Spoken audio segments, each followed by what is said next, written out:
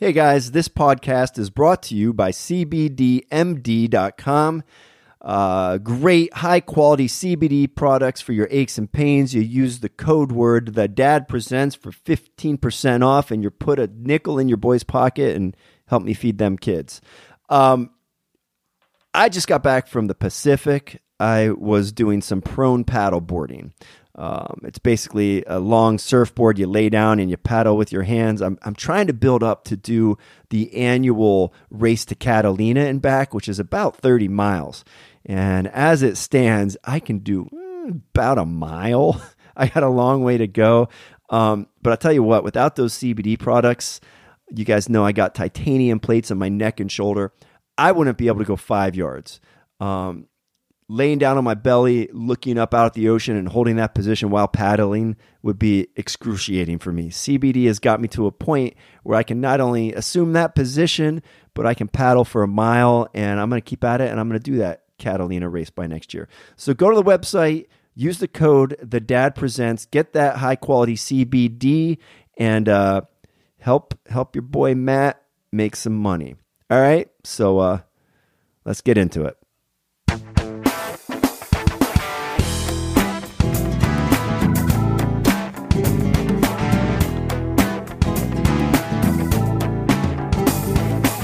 Okay, guys, today on the show, we've got the eloquent, the smooth, the beautiful Spike Cohen, vice presidential candidate for the Libertarian Party. He's come back, and we're happy to have him. We're going to get into that in a minute, but before we do, I've just got a couple thoughts that I want to get off my mind. You know, the country right now, it seems like we're at war with each other. We got people shooting each other in the streets, and we've got people going after each other in social media. We've got families breaking up. We've got a lot of misdirected anger. The left blames the right blames the left.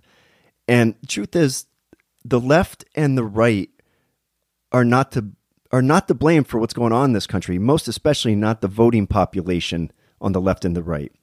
It's the elite war hawk class that's to blame. They've spent trillions of our dollars to send our boys to war, to murder other boys. They've bankrupted the country with terrible policies that have enriched their friends. They've stripped the dollar of its value by printing trillions for these supposed bailouts that do nothing but enrich the banks and giant corporations. We don't get bailouts. Small businesses don't get bailouts. The left and the right are not to blame. It's the ruling class of the war hawk elites. It's the Obamas and the Clintons and the Bushes and the Bidens and John McCain and Nancy Pelosi and Mitch McConnell.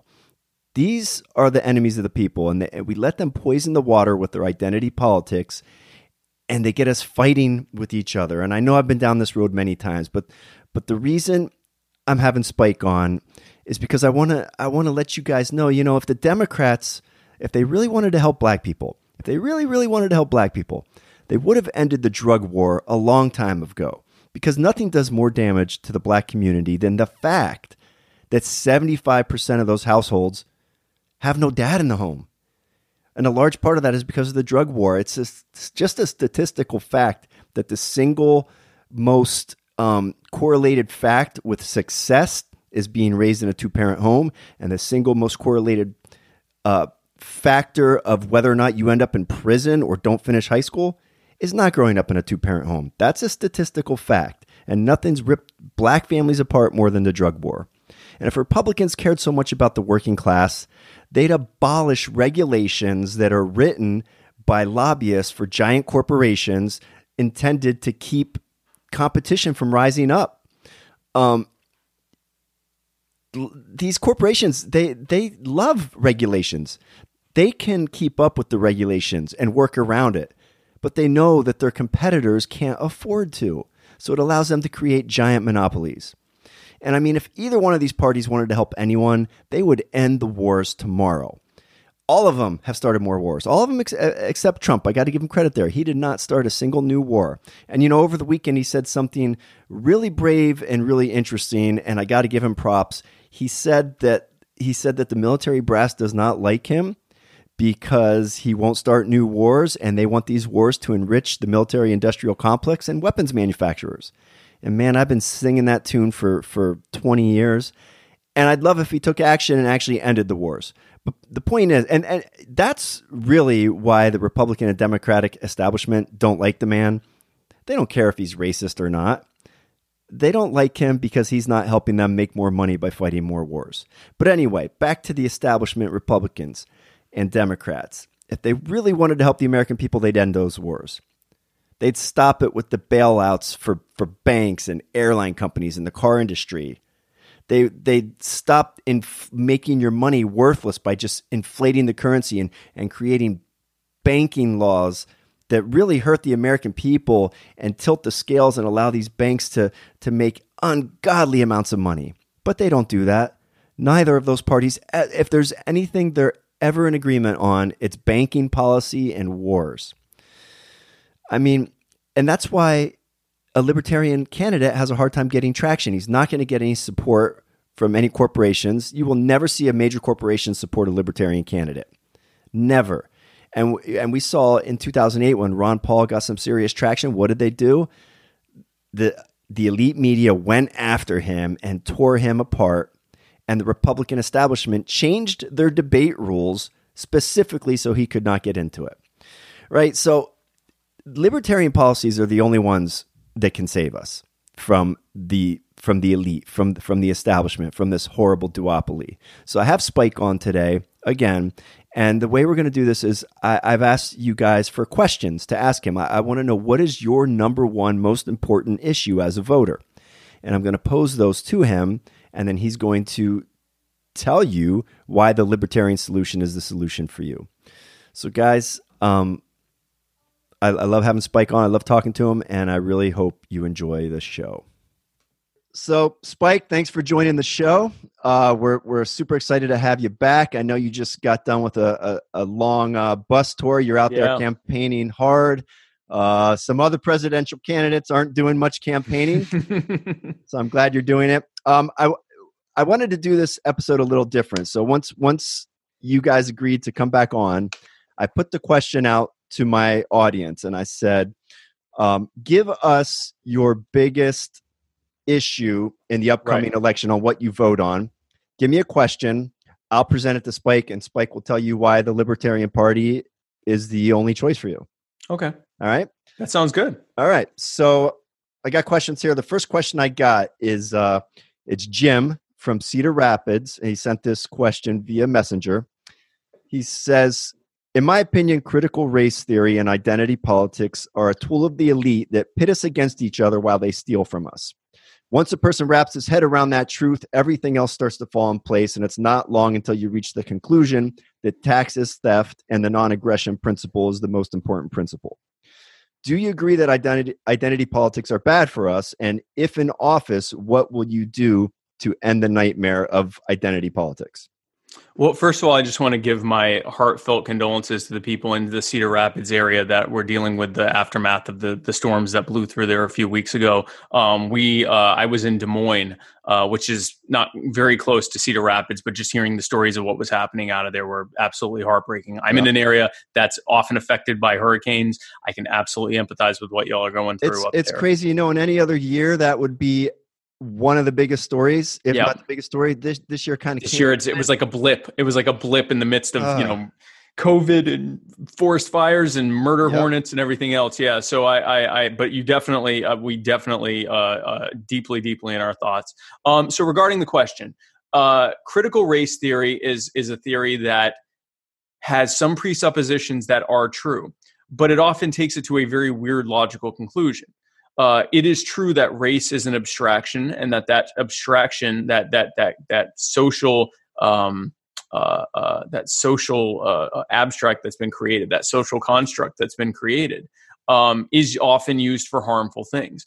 There is no demonstrable scientific thing as race. It is a completely subjective term, and it was always used for harm. It was always used initially, with the idea that this race, quote unquote, is superior to this other race, and that therefore we can enslave them, therefore we can subjugate them, therefore we can conquer their countries and show them how to do things the civilized way and all that. That goes back to what you were talking about in the last show about where the concept of white power came from. Yeah, white supremacy and systemic racism, exactly.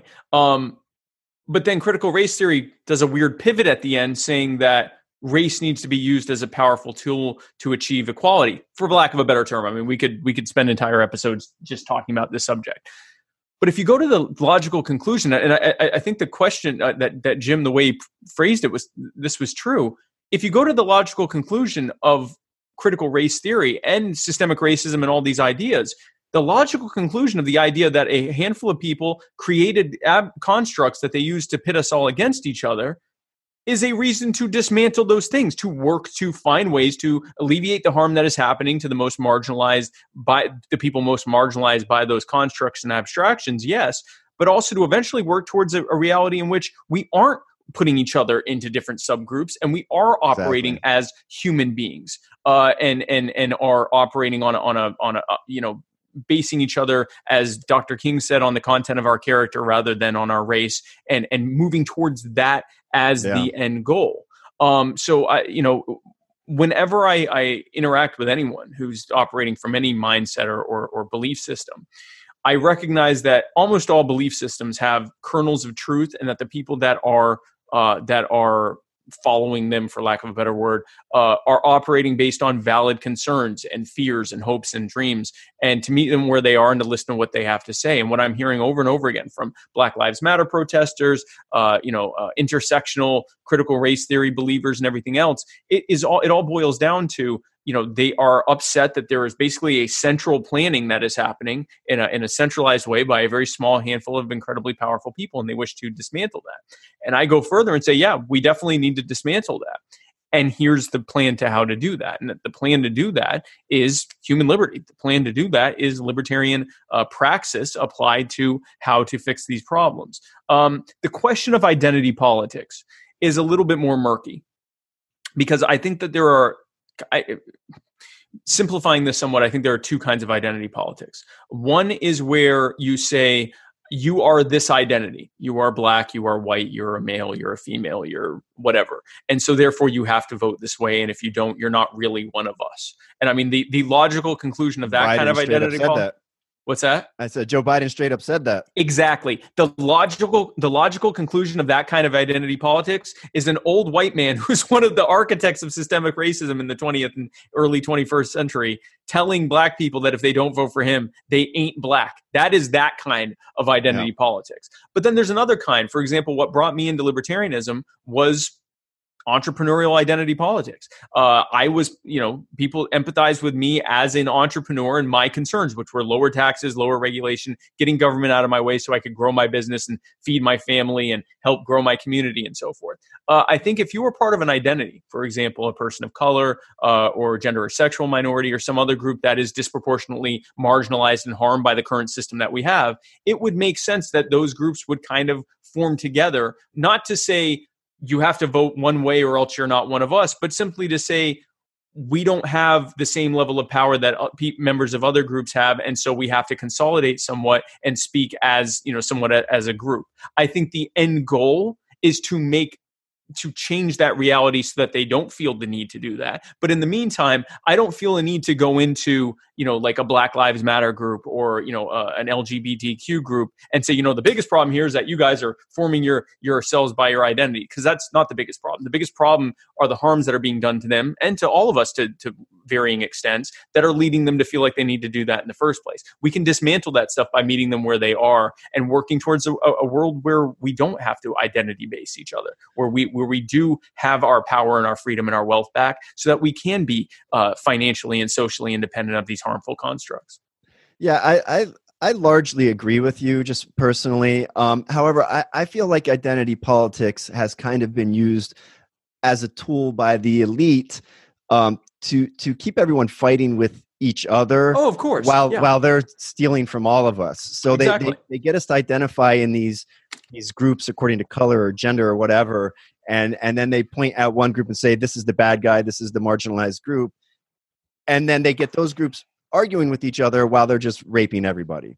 That's my problem with it. Did I when we spoke, I used my analogy about if we were eating lunch and I got hit with a baseball bat and you got shot. That is exactly that. Yeah. That division of disagreement was already there, at least the kernel of it was. And then imagine if in that scenario, the guy who hit me in the head and shot you showed up and said, "Yeah, well, can you believe that he said I'm harming you more than I, or that I harmed him more than I harmed you?" And then goes over to you and say, "Can you believe he said that he got harmed worse than you? Can you believe?" It would be our victimizer coming back and getting us to argue even more. Yeah. So no, I agree. The end goal is eventually to dismantle these kinds of things, which will happen as I believe, a natural result of dismantling the harm that's being done. I just don't think that the initial problem is the identity politics itself. I think it is a unfortunate symptom. Side effect. It's a symptom of the actual problem, which is that state violence in the first place. Sure. I agree with that. Okay. But no, absolutely. They absolutely exploit it for their own ends. Yeah. I'm going to skip the next question because the path we're going down kind of takes us into this one. Okay. And this comes from Dave on Twitter at Libertarian Free Thought. Okay. It kind of goes along with what you're talking here. And I've noticed this myself. And he says there's been a beef in the Libertarian Party recently. Seems the left wing of the party and the right wing of the party are at war with each other on Twitter and other social media. Mm-hmm. The party is too small for us to be fractured. He's right about that. Yes. There were some tweets from Joe's account that the right side of the party took some issues with. Mm-hmm. If you're not familiar with those tweets, I could repeat them, but what he wants to know I know at least the actively anti-racist one that's one some people took the wrong way. Yeah. So what he wants to know is, number one, does Joe have control of her own Twitter, and if not, why? And number two, it's important to unify the party. So how can you guys do that? So both Joe and I have control of our Twitters, but we also have teams of people that are putting stuff out. But largely what is out there is what we would say ourselves. I mean, there may be times that something I wrote, something that was written on my account would word something slightly different, but usually it wouldn't really matter. It wouldn't be a noticeable thing if someone read one thing or the other, and that's the same with Joe. That quote about the act of anti-racism was actually a snippet from her speech to the Libertarian Party convention in Orlando. It was actually tweeted out, I believe, a few minutes or an hour or so after she said it live in Orlando. And here's what that quote means, by the way. Ron Paul, back in, I think it was 2007 or 2008, he was asked by an interview, it might have been, or it was sometime in the 2000s, he was asked about allegations that he was racist. And he said, I can't be racist. I'm a libertarian. We reject all forms of collectivism, and racism is just another form of malignant collectivism. Yes. Libertarianism. It's true. Libertarianism is actively anti-racist, because when you apply libertarian praxis, when you apply libertarian policies to the problems that we are facing, a powerful racist has their power taken from them, and now they're just a prick. Now they're just someone that you can agree with them, you can disagree with them, you can hate them, whatever else, but they can't do anything to hurt you. Who do you fear more? A rabid racist who hates everything about black people, who doesn't own anything and lives in subsidized housing and doesn't own anything they own very little to their name and have absolutely no power to harm you at all, or a more casual racist who's president? Sure. Yeah. That is what active anti-racism is. We take the power from not just racists, but any kind of malignant collectivist, and put the power back in your hands. And that was essentially what we were saying there. We weren't saying you have to beat up your uncle if they say something racist, because that was what I was often told. Is I have to disown my family? No. Active anti-racism doesn't mean you have to pick a fight with every single person that you see who says or utters something that is or may be construed as racist. It means that when we are libertarian, in order to apply what we are doing, it will be actively anti-racist. And so it was actually an appeal to the greater, American political body, that it's not enough to sit back and go, this is bad. We have to actually engage in policies that will dismantle it. And only the Libertarian Party is proposing policies that will intuitively solve these problems. Yeah, I agree with that 100%. And I heard you on Dave Smith's podcast. He's a pretty big voice in the Libertarian Party. And I thought you did a really good job there answering that kind of question.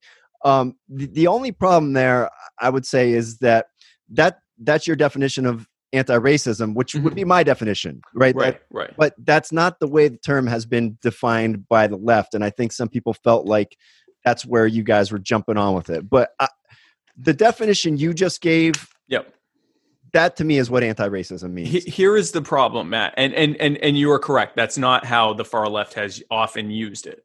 Although some of their proposals of anti-racism actually jive with ours, especially when it comes to police accountability and the war on drugs and things like that. But if we are to only allow ourselves to use and utilize terms that have not already been weaponized by the far left or the far right, we will find that there's very little we can actually say. There's nothing For example, left. The term taxation is theft, which was actually started by libertarians, has completely been co-opted, or at least is heavily used by people on the far right now. Even though many of those people on the far right are in favor of tariffs and all sorts of other taxes, as long as they don't call them taxes. If we were to abandon that and go, well, now that the far right has this, we can't say that anymore. If we were to abandon any of the things that we talk, ending the wars, that's been a huge drumbeat of the progressive left, as well as many people on the constitutionalist right. I reject the idea that we can afford to either ignore movements that are much larger than ours and hope that our silent disdain of them will somehow affect them in some way, or to stop using phrases and ideas because someone else is using it in a different way. Now, one valid criticism I've heard is that in that tweet it didn't fully explain it, and that's just kind of the reality of Twitter. It's hard to break things down without making this massive tweet thread. In retrospect, would it have been good to then have a tweet thread explaining that? Yes, it probably would have. Yeah. But in terms of what we're actually promoting, I defy someone to find anything that Joe and I are promoting in terms of policy that doesn't jive 100% with the concept of libertarianism and what we're trying to achieve. Yep. I mean, the reality is the country's a tinderbox right now. So if you're on Twitter, you're going to step in it at some point. Of course. People are just highly sensitive right now. Yeah. All right. Question number 3. I'll go back now to Elizabeth in Texas. She submitted this on Facebook. Okay. Hey, Elizabeth, she says, my issue is the military industrial complex, and I've been libertarian all the way. However, this past week, Trump actually said that the Pentagon and weapons manufacturers hate him because he wants to bring troops home. I've not heard a president say anything like that since Dwight Eisenhower. Electing Biden means another war in Syria. I want to vote libertarian, but with stakes this high, can I vote for a candidate who's most likely not going to win? So we are likely to win if people vote for us is the first thing I'll say to that. I mean, there's nothing preventing us from winning. We're going to be on all 50. We're going to be on all 50 state ballots. Oh, you are now. DC and Guam. Yeah, we have just gotten that confirmed. We are going to be in all 50 state ballots plus DC and even Guam. So if you're for Matt's Guamite listeners or Guamish, however you say people from Guam, you can even just lost them. I'm pretty sure you. There's absolute whatever the people from Guam. I apologize greatly. Wherever you live in the U.S.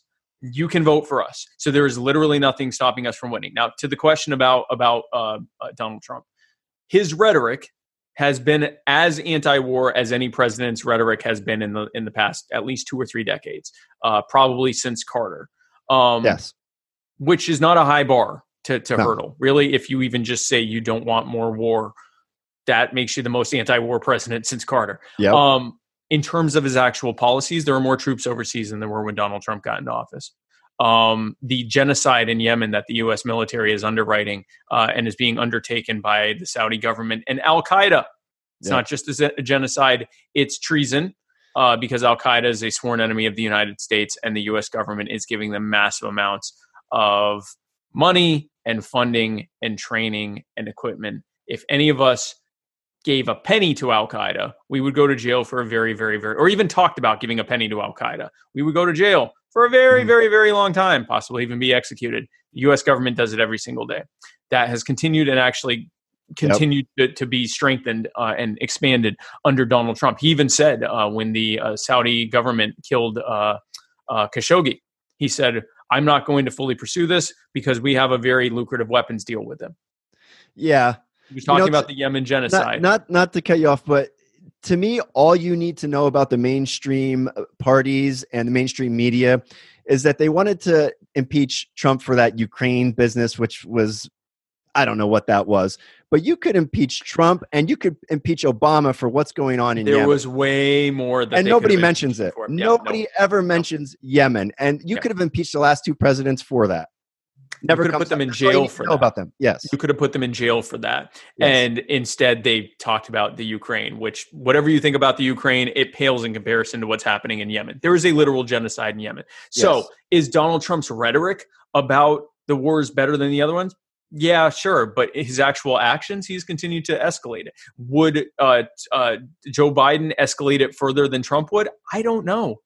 I really don't know. But I do know this. If you want to end the wars and bring the troops home, there's only one candidate that can viably do that and is even talking about viably doing that. Because at this point, Trump isn't talking about ending the wars and bringing the troops home. He occasionally throws out that kind of fluff, but his policy is very much same in the neocon camp. That's why the neocons have embraced him fully and full-throatedly. There's only one person you can vote for that will end the wars and bring the troops home. And that is the bane of neocons around the world. And that is Joe Jorgensen. Yeah, there you go, Elizabeth.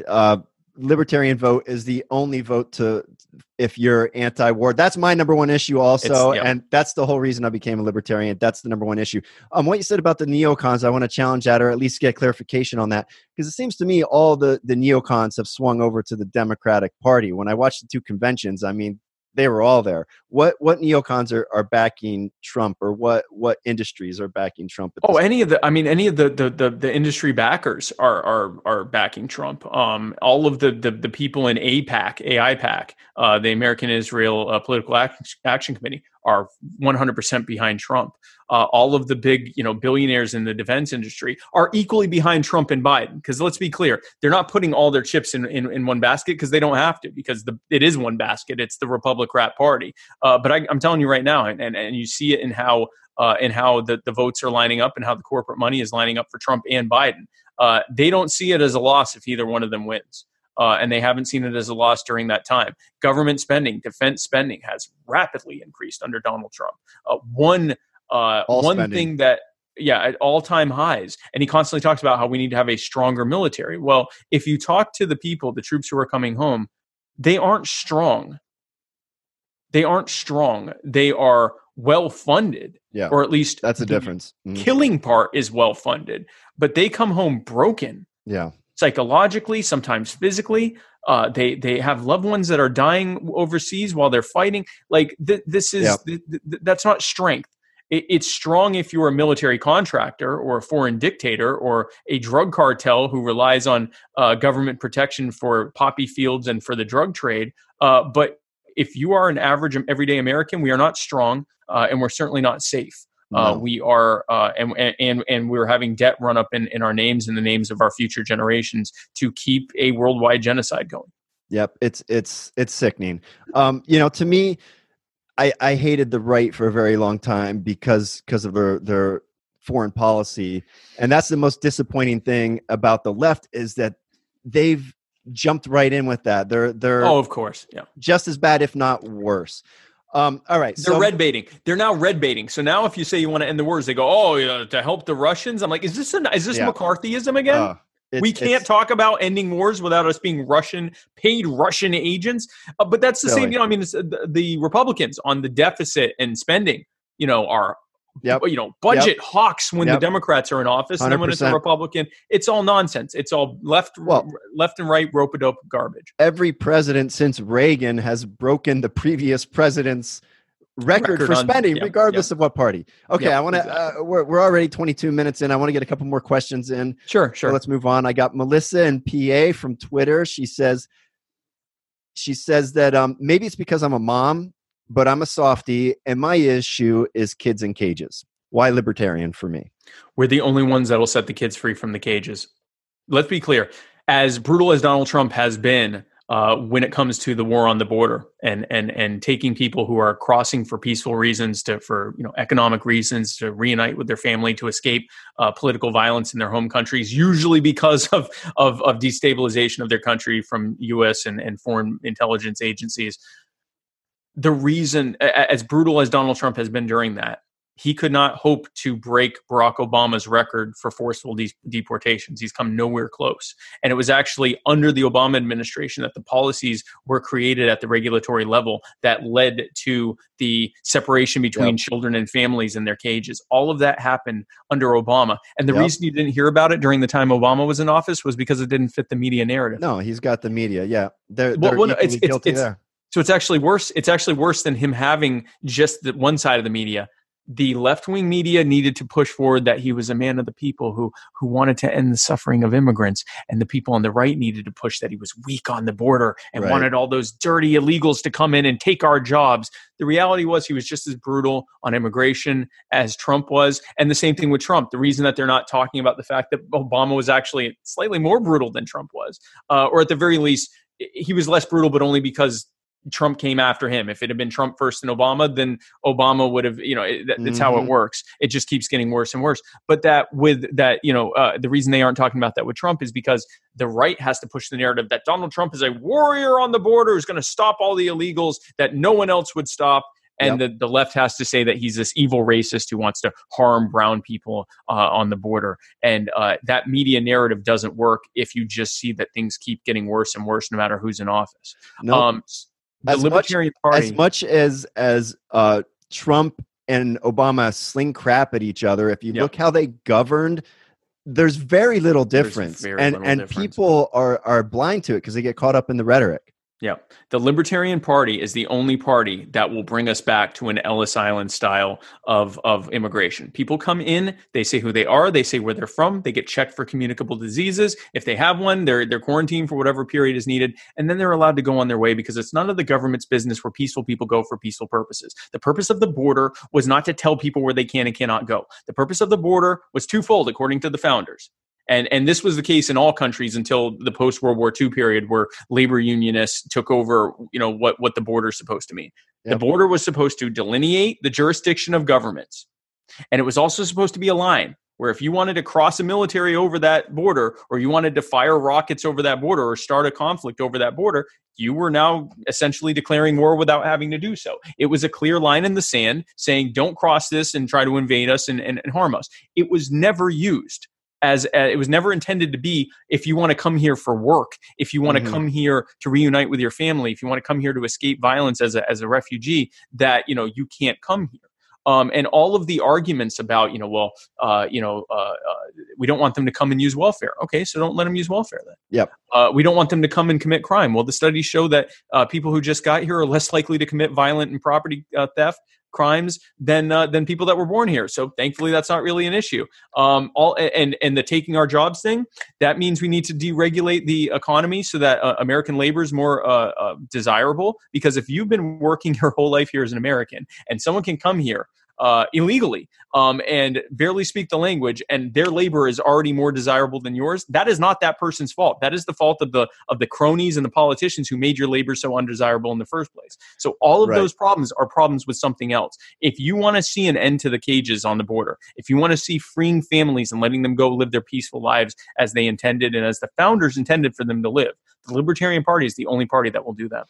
Great answer, Melissa. I hope that answers it for you. So we've got 4 minutes. I want to throw one more question at you. I can give you till 4:40, so I can give you about 14 more minutes. Oh, excellent. Well, then let me follow up on that because I did have one question. I agree with everything you said about that, but personally, I want to know how you feel about providing benefits like Medicare for illegal immigrants. So I don't believe in Medicare for anyone. And I believe that we need to be scaling back those plans, not by removing the safety nets, but by putting the ladders back so people can climb out of them. Yes. Medicare for all would be first of all, it wouldn't be Medicare for all. It would be the VA for all, or at best Medicaid for all. There's no way with the numbers they're putting forward that they would be able to afford as lavish a medical system as they're able to give to seniors under Medicare. It would have to necessarily be the VA, something between the VA or Medicaid. It would be horrific outcomes for everyone. It would brutalize our healthcare system and make things even worse. We have some major problems with our healthcare system, and 75% of the cost of healthcare, according to recent studies, is just just the red tape and bureaucracy that has been put in healthcare. When you go to see your doctor, it's not just your doctor that's being paid. There are about 1,000 people between you and your doctor. People in the insurance industry, people in the regulatory agencies, administrators that have to be hired at all different levels to make sure that all the various rules and red tape are being complied with, and all of them have to get their piece, their salary or their cut, in order for you to be able to get that service that you need. That's why the doctor can't even tell you what the price costs, because they have to run it through the bureaucracy before they even find out. It is a terrible system, and we need to completely deregulate it. Absolutely. But in terms of social safety nets for people that came here legally or illegally, I think if you come here, I think the general understanding is that you came here to try to provide for yourselves. And I think that long term, we need to be working towards eliminating the need for social safety nets for anyone. Again, not by removing the nets, but by putting the ladders back so people can climb their way out. I went to tours and housing projects and talked with people who didn't have a penny to their name. And they all had, or they didn't have very much to their name. They all had little side hustles. They wanted to grow their businesses, but they couldn't because of occupational licensing laws. And so they could never truly grow their companies, because if they grew it too much, the police would show up and use civil asset forfeiture to take everything that they had without trial. And now they're back at square one. So they're living on the state. They don't want to live like that. They don't want to live in substandard ghetto housing. They want to be able to grow their communities like anyone else does. So we put those ladders back. People can grow out of it. We don't need the kind of social safety net we have now. And now we don't fear that people are coming here to get on it. Yeah, Melissa, so I work in healthcare. That's my day job. I've worked in healthcare for 20 years, and I can tell you what Spike is saying about Medicare is true. There's so much red tape, and that red tape is put in place on purpose by government workers to help protect their own jobs. It's a quagmire, and it's got to go. All right. Next question comes from, now I feel bad saying this to a vice presidential candidate, but his Twitter handle is @SeriousAss on Twitter. He says, this one's kind of a tough one, and I'm not even familiar if this is an accurate quote, but okay. I want to go with what he said because I found this interesting. He says, Spike, I'm a libertarian. You've previously stated that you don't have to support the violent things of some organizations that align themselves with anti-fascism in order to be Antifa. If you are libertarian, you are Antifa. So he says, those claiming to be Antifa are rioting and hurting other innocent people, thus violating the first rule of libertarianism, the non-aggression principle. Can you clarify what you meant about libertarians are Antifa? So the quote that he's giving, I said, libertarianism is anti-fascist. It is against fascism. And I was doing that within the context of when Donald Trump was saying that he was going to have the federal government label Antifa a terrorist organization. And what I said in that tweet and in the greater part of that post, I said there is no organization called Antifa. There is no actual structural organization. It is an umbrella term that talks about that refers to anyone who is against fascism. It includes some violent people. It includes people who call themselves anti-fascists and who engage in violence and rioting and looting and everything else. It also includes many other people who are very peaceful. Their anti-fascism is food kitchens. Their anti-fascism is advocating for an end to bad government policies. Their anti-fascism is libertarianism. So when I said I didn't say we are Antifa. I said that libertarianism is inherently anti-fascist, which means that if you let the government label us a terrorist organization, it will be used to subject us to the same things that they subject other terrorists to. We will be denied our due process rights. We will be potentially waterboarded. We will be potentially sent to countries where we can be tortured. We will be denied, the right to an attorney. We will be potentially detained indefinitely without any trial, like they've done to people in Guantanamo Bay. All of those things can happen the moment that they label Antifa, which is, again, not an actual organization, as being a terrorist organization. So that's where that quote came from. Okay. Now, going back to what you said, that there are people who claim the mantle of Antifa that are doing violent things. That's true of the Boog Boys.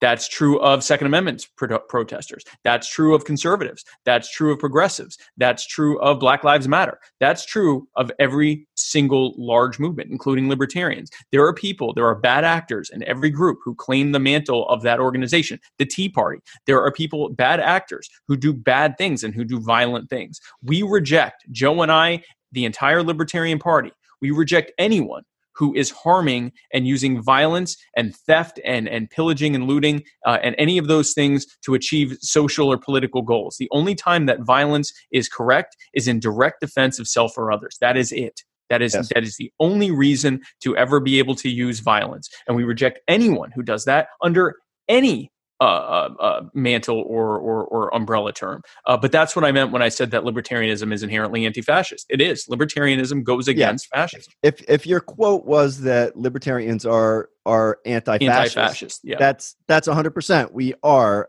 So he's misquoting you if you said libertarians are Antifa. But you're saying Antifa is not. There's some bad actors in Antifa. I don't think it's fair to compare Antifa to the Tea Party. I don't remember violence of this nature when the Tea Party was rising up. I mean, there's a lot of violence in the streets right now, and nearly all of those people are claiming to be Antifa. I mean, when you say there's no Antifa organization, I mean, I follow a lot of Twitter accounts that are like verified Antifa. So there are Antifa groups, but it's not as though there's like some 501(c) called Antifa and you get a membership card or anything like that. And the point I'm making when I say that is that if you give the government the power to label Antifa a terrorist organization, where the only rallying cry behind people who claim Antifa is being anti-fascist, if we look at the history of how government uses the power that it's granted, they will use it against anyone that they claim to call Antifa. And that would include a lot of people who right now don't even like many of the people who are claiming that are calling themselves Antifa. I know I know people who claim the mantle of Antifa, who are not violent, who have spoken out against that violence, both from them and from others, whose their version of being anti-fascist is growing urban co-op farms and engaging in mutual aid and providing illegal safe injection sites for addicts and helping to get them off of their addictions to drugs. That is their way of being anti-fascist. That is their way of being Antifa. The media will look at the caricatures of any organization. And we've seen it with Black Lives Matter. They will try, there are elements within the media that want to paint all Black Lives Matter as, murderous, violent thugs. Same thing with Antifa. We saw it often with the Tea Party. And was the Tea Party engaging in as much violence? No, probably not. But were there violent members who made threats to Obama and others? Yeah, there absolutely were. Was that the movement? No. I refuse to allow bad actors within especially as loose-knit a movement as an Antifa or a Black Lives Matter or a Boogaloo Boys, to besmirch anyone under that banner when the actual rallying cry behind that organization is a good one. With the Boog Boys, it is, we don't want violence, but we will defend ourselves. With Black Lives Matter, it is that we want the people that are in power to be held accountable when they harm us and others. With Antifa, it's a real simple one. We're against fascism. So I don't want to, I'm not, especially knowing people that claim the mantle of Antifa, who are the exact opposite of looters and rioters and violent people. I'm not going to allow bad actors that claim the mantle of that movement to besmirch everyone else in it. Sure. And there's no doubt that when you give the government power, they will abuse it. So I agree with you 100% there. And you condemn the violence, so that's good enough for me. That should be good enough for anyone. Anyone for any reason to engaging in violence for anything other than direct defense, because that's the libertarian. That is the law of libertarianism, non-aggression principle. Yeah. Exactly. One thing you mentioned though that I'd like to push back against, you brought up Black Lives Matter and characterizing them in a certain way. Mm-hmm. So at the beginning of that movement, I was on board. As it progressed, things changed for me because you don't want to characterize them in any way, but if you go on their official website, they've characterized themselves as a communist movement. If you read their as a Marxist organization, right? Yes. So you have Black Lives Matter, the organization, is a very small group that was the original core people that came up with the terminology and organized the first protests. If you compare them to the movement as a whole, they're such a small fraction of what the actual movement is. We have gotten endorsements from Black Lives Matter groups, and the reason they gave us their endorsement was because up until that point, they were apolitical. They were a mix of Democrats and right-leaning people and mostly people who weren't even politically affiliated one way or another. A large number of the people that I've interacted with in Black Lives Matter protests are not affiliated in politics in any real way, one way or another. They are single issue. In fact, sometimes they don't even vote. They are single issue protesters, and their protest is the. Go ahead. Which way did that go? Did the organization glom on to the hashtag, or did the hashtag get invented by the organization? Because the it seems to hashtag me was to be invented. separation. So it's hard to tell exactly where the hashtag initially came from, but whether it was the people in that organization who made it or whether they glommed onto it very quickly, they were at the catalyst of the start of that. It may have come from someone else, and it's kind of murky and there's some counterclaims there. But for the most part, they were there early on. But it has now ballooned into something that they are not controlling, and that is so much bigger than, I mean, it's international right now. And that organization is a small group of the initial people that kind of started the I guess the inception of the idea behind Black Lives Matter protests. I mean, this is as far back as when this started with when Trayvon Martin was killed in 2012 or 2011, whenever it was. Yeah. So, I mean, this was something that happened a long time ago, and it has kind of ballooned into its own movement that these different groups are very, very loosely knit, if at all. I have talked to groups in Virginia, groups in Ohio, groups in other states. They don't even know each other. I mean, these are really localized, decentralized groups. And so it has become a rallying cry around that term, Black Lives Matter. It is not I've yet to speak to an organizer who was concerned even remotely about implementing Marxism. It has always been around that rallying cry. Similar with the Boog Boys. Are there some Boog Boys who initially, when it was first started in these What are the Boog Boys? You've said that a few times. So the Boogaloo Boys, the Boogaloo movement is, these are the folks that come out with the Hawaiian shirts and the rifles and stuff like that.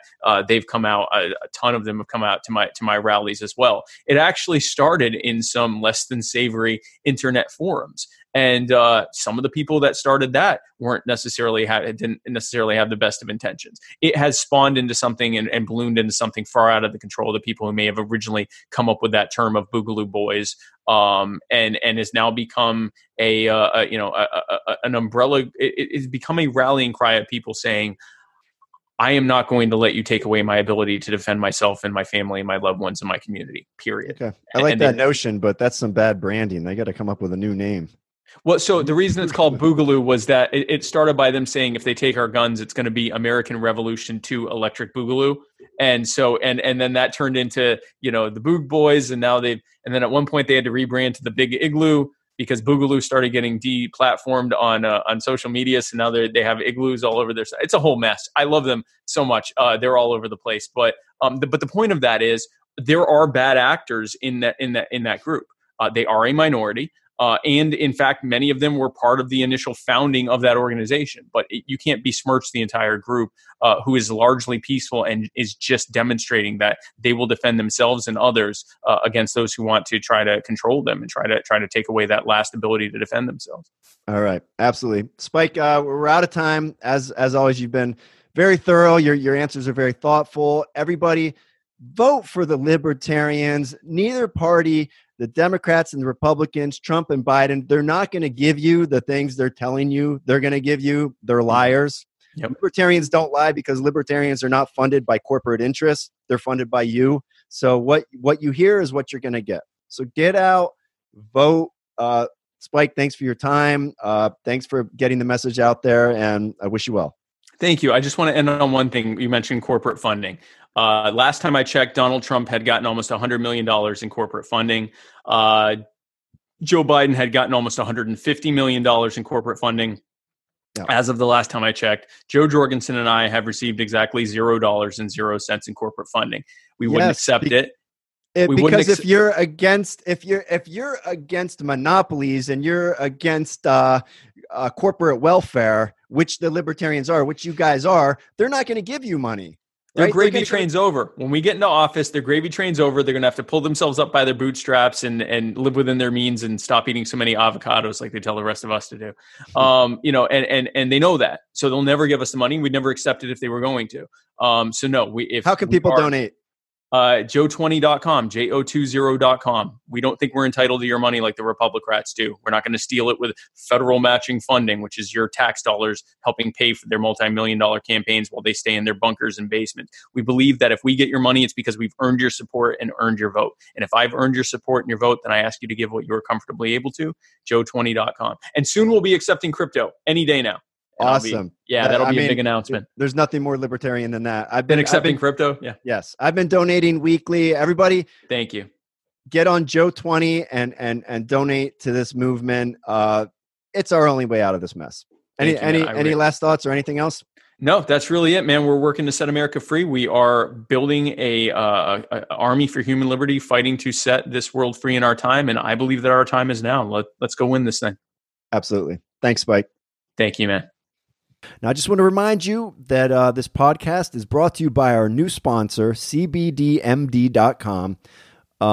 It's a fantastic product. I will not do ads for products that I don't use and that I don't like. Like I've told you guys before, I'm not doing this podcast or this Facebook page to make money. I do it because I enjoy it. But, if someone's going to throw money at me, I'll take it if it's something I believe in and something that I use. And I do use this product. It's fantastic on inflammation. As you all know, I've had my spine fused. I've had my shoulder worked on twice. Two surgeries on my shoulder. I've had my left wrist fused, which makes masturbation incredibly hard and painful. So almost not worth it, but still worth it. And CBD gets me through all my pains. It's why I'm still able to be 47 and still be this fine, sexy freak that you guys see and know and love. It's from exercise, diet, and CBD oil. So check it out. Use the code TheDadPresents. You get 15% off, and you put a little more change in my pocket than what they're paying me to do this ad. All right, guys. Much love.